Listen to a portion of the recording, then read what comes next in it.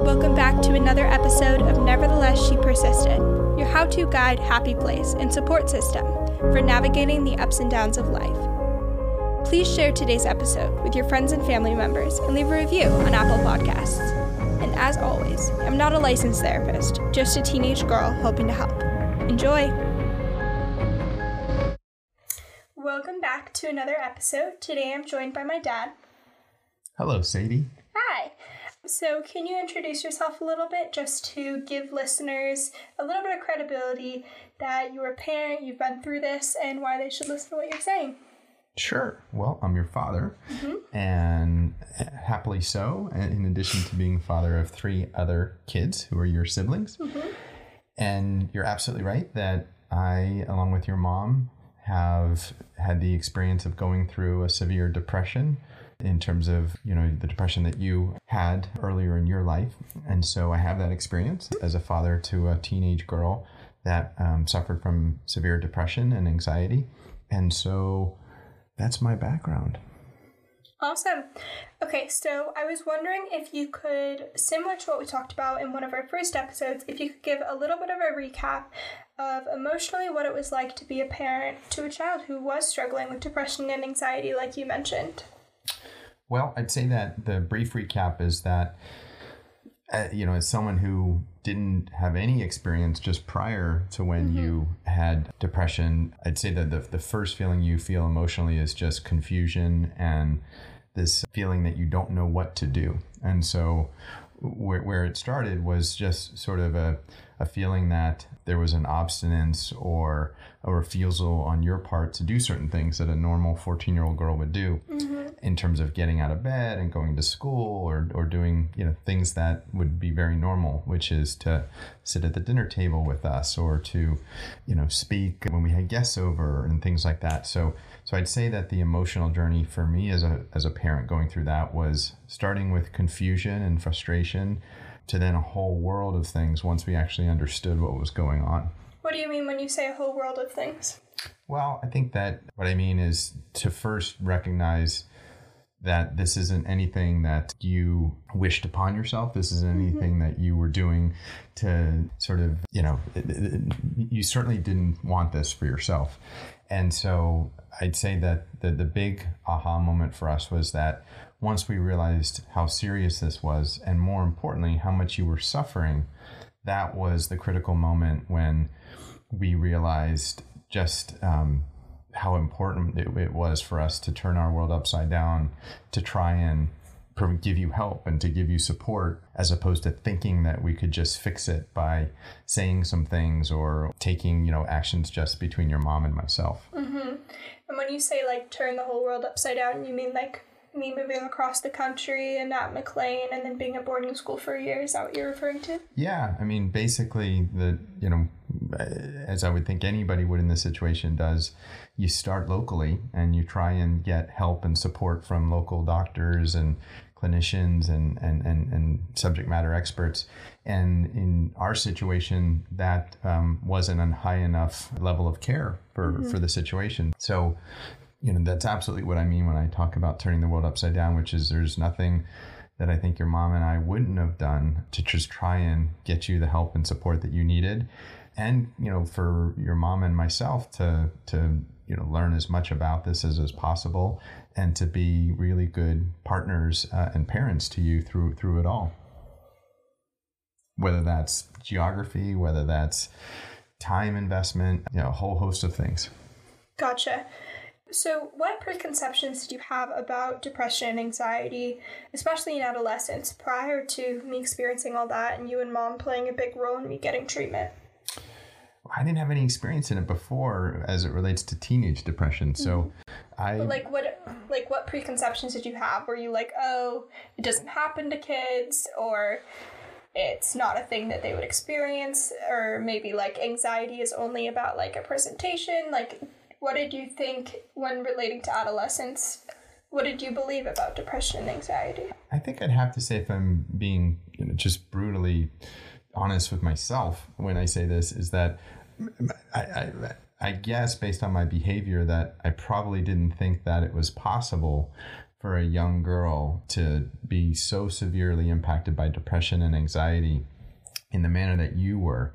And I say this because obviously I quickly learned, kind of it took a little while. Well, it took a little once we figured out what was actually going on, I think I tried to do a 180 to really educate myself and to just learn as much as I could. But I'd have to say that before that moment, while I have, kind of an experience through my father, understanding what depression is like in adults. And when I was growing up, my mom always told me about the depression that my father had, and that it started for him when he became an adult, when he went off to college. And so in my mind, I think it's fair to say that I just assume that depression really can't show up until you become an adult. And clearly that is not the case. And so when you first presented symptoms of anxiety and depression, I think at first your mom and I thought that, oh, this is just sort of the challenging teenage years and just some obstinance and some nervousness that are just part of being a teenager. And that's where we started. And so I think it's fair to say that I didn't appreciate that it was even possible for a 14-year-old girl to be so profoundly depressed and anxiety ridden in the manner that you were. And keep in mind, I don't think this showed up 100% on day one. Yeah, it felt definitely. like it was a gradual onset. And so in those early... Validation at like a minimum. Yeah. So that's right. It's a recognition that there is truth in what the person is experiencing. But I think that parents, either because of fear, they don't know what to do, will often blame the child. Hey, stop being lazy, get out of bed. You've got everything in the world. Why do you, what more could you need from us, and all of that sort of stuff. So that's it would be sort of a validation, a curiosity, a slowing down, a non-attacking, and just being, just accepting that this is, I know it's hard, but it will often get to healing much quicker than simply attacking. Yeah. I know my mom struggled with that for a long time because she was like, I just want her to like get in the car and go somewhere. Right. And then she'd be like, how is it helping? If I'm like, yes, I see you in pain and yes, it's suffering, because a lot of the time it's just like, how can I get out of this little mini crisis? How can I keep moving and not just look at the big picture? And now my dad and I will laugh when he's like, I really tried to like play classical music as loud as possible to get you out of bed. And I don't know why I thought that would work, but he just didn't know. He didn't understand it. And it took that curiosity and asking those questions and then that acknowledgement and growth together for him to understand and for us to all move past that. But yeah, so if that's what you tell parents, what would you tell teenagers or anyone that's suffering from mental illness? Well, I think a few things. One is I want them to let me know about what it is that they're experiencing and suffering. It's so, like, I think too many professionals, like somebody comes in and says, oh, I'm depressed, and say, okay, well, you're depressed, here's, take this pill. Or like, I'm going to tell you what you need. But I really believe that it has to come from within you. Like, this is my experience. So that I am not going to judge. I'm just going to listen. I'm going to understand to the extent that I can. I'm going to hear you out and ask you what it is that you want to change, how it is that you want to live your life. And if what you're doing right now is changing your state of suffering, and if it isn't changing your state of suffering, maybe you can do something else. Now, I don't know that other thing that you're going to do is going to make things better. Maybe it does, or maybe it doesn't. But it's going to be different. The whole saying that of insanity, doing the same thing over and over again and expecting a result. And it's like saying, okay, but you're stuck in this loop of suffering. You can do something different. So, but I have to work with them to say, you have to want to change this, and I will work with you to want to change it. But you've also got the freedom to not want to change this. And trying to force you to change something that you at this point in time don't want to change doesn't make any sense to me. So I will be here, but I will be here. So when you go home, and I don't think that things are going to change, but when you go home and they don't, if you want to call me up in a month's time, I'm still going to be here. That's what I say. Yeah. No, I love that. So I have two more questions. One is what we used to do when everyone did their goodbyes from intensive, which is what's your favorite DBT skill and why? Yeah. So I know that people tease me a lot. Actually, I just opened up an Instagram account, and so I have no idea. My own children laugh at me because they say I haven't to use Instagram. But somebody, it's my mom too. She's so bad at all that. Yeah, well, that's it. So there was somebody had posted a meme about like what it looks like when I am doing mindfulness. So I love mindfulness. I think it's the skill that, I don't know, keeps me most grounded, keeps me most present, keeps me most connected, most true, most authentic. And so that's the one I use most. And then probably opposite action. So opposite action is that when I'm feeling miserable and I'm doing something that's keeping me miserable, I do something. I actually call it different action, just because what's the opposite of lying in bed? Is sitting in a chair opposite to lying in bed? Yeah. Running around opposite, so I just think it's different action from what you're doing, So those are my two favorites. Not rolling over and sleeping on the other side. No, like something a little bit. Yeah, different. Right. Exactly. That's a nice example, right? Because that would be actually the mirror opposite of that. Yeah. Actually, I might even use that saying. Yeah. Okay, so the last one is pretty vague, but what do you want to get out here, like on this podcast? What do you want people to take away from you and just know from your expertise and your opinion?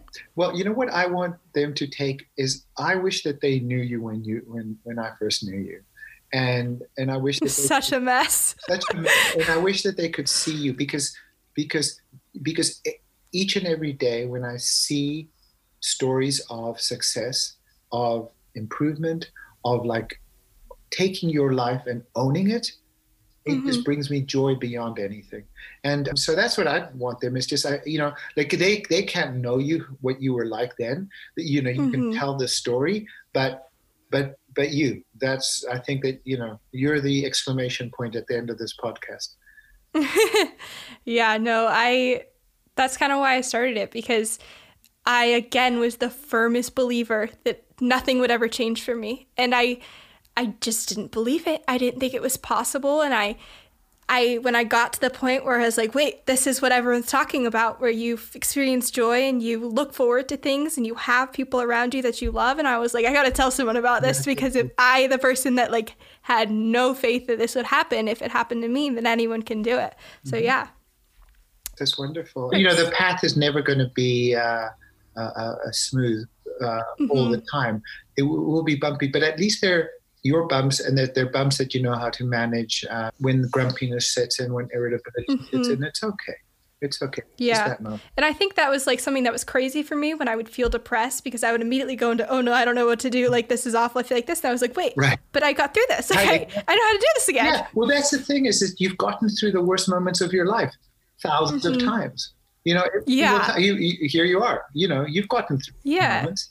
Here you are. Yeah. And it was the same thing when quarantine started, because I was like staying inside all the time. Like, this is the worst thing I could do for myself. And I was like, wait, I did this. Like, I stayed at residential and I stayed in the hospital, and I've done this before. I know how to cope and do this and still be happy. Better than most, probably. Yeah. Yeah, exactly. I was like, I have the perfect special skill set for this quarantine and shelter in place, because I've done it. Well, thank you so much for coming on and answering my questions. Yeah, no, of course. If you enjoyed this week's episode of Nevertheless She Persisted, please leave a review on Apple Podcasts and share with your friends and family. To stay updated on new episodes dropping and bonus content, follow Nevertheless She Persisted on social media. Instagram at She Persisted Podcast, Twitter at Persist Podcast, Facebook at Nevertheless She Persisted Podcast with Sadie Sutton, and check out my website, shepersistedpodcast.com. And don't worry, all of these are linked in today's episode notes. Don't forget to subscribe, and I'll see you next Friday. And I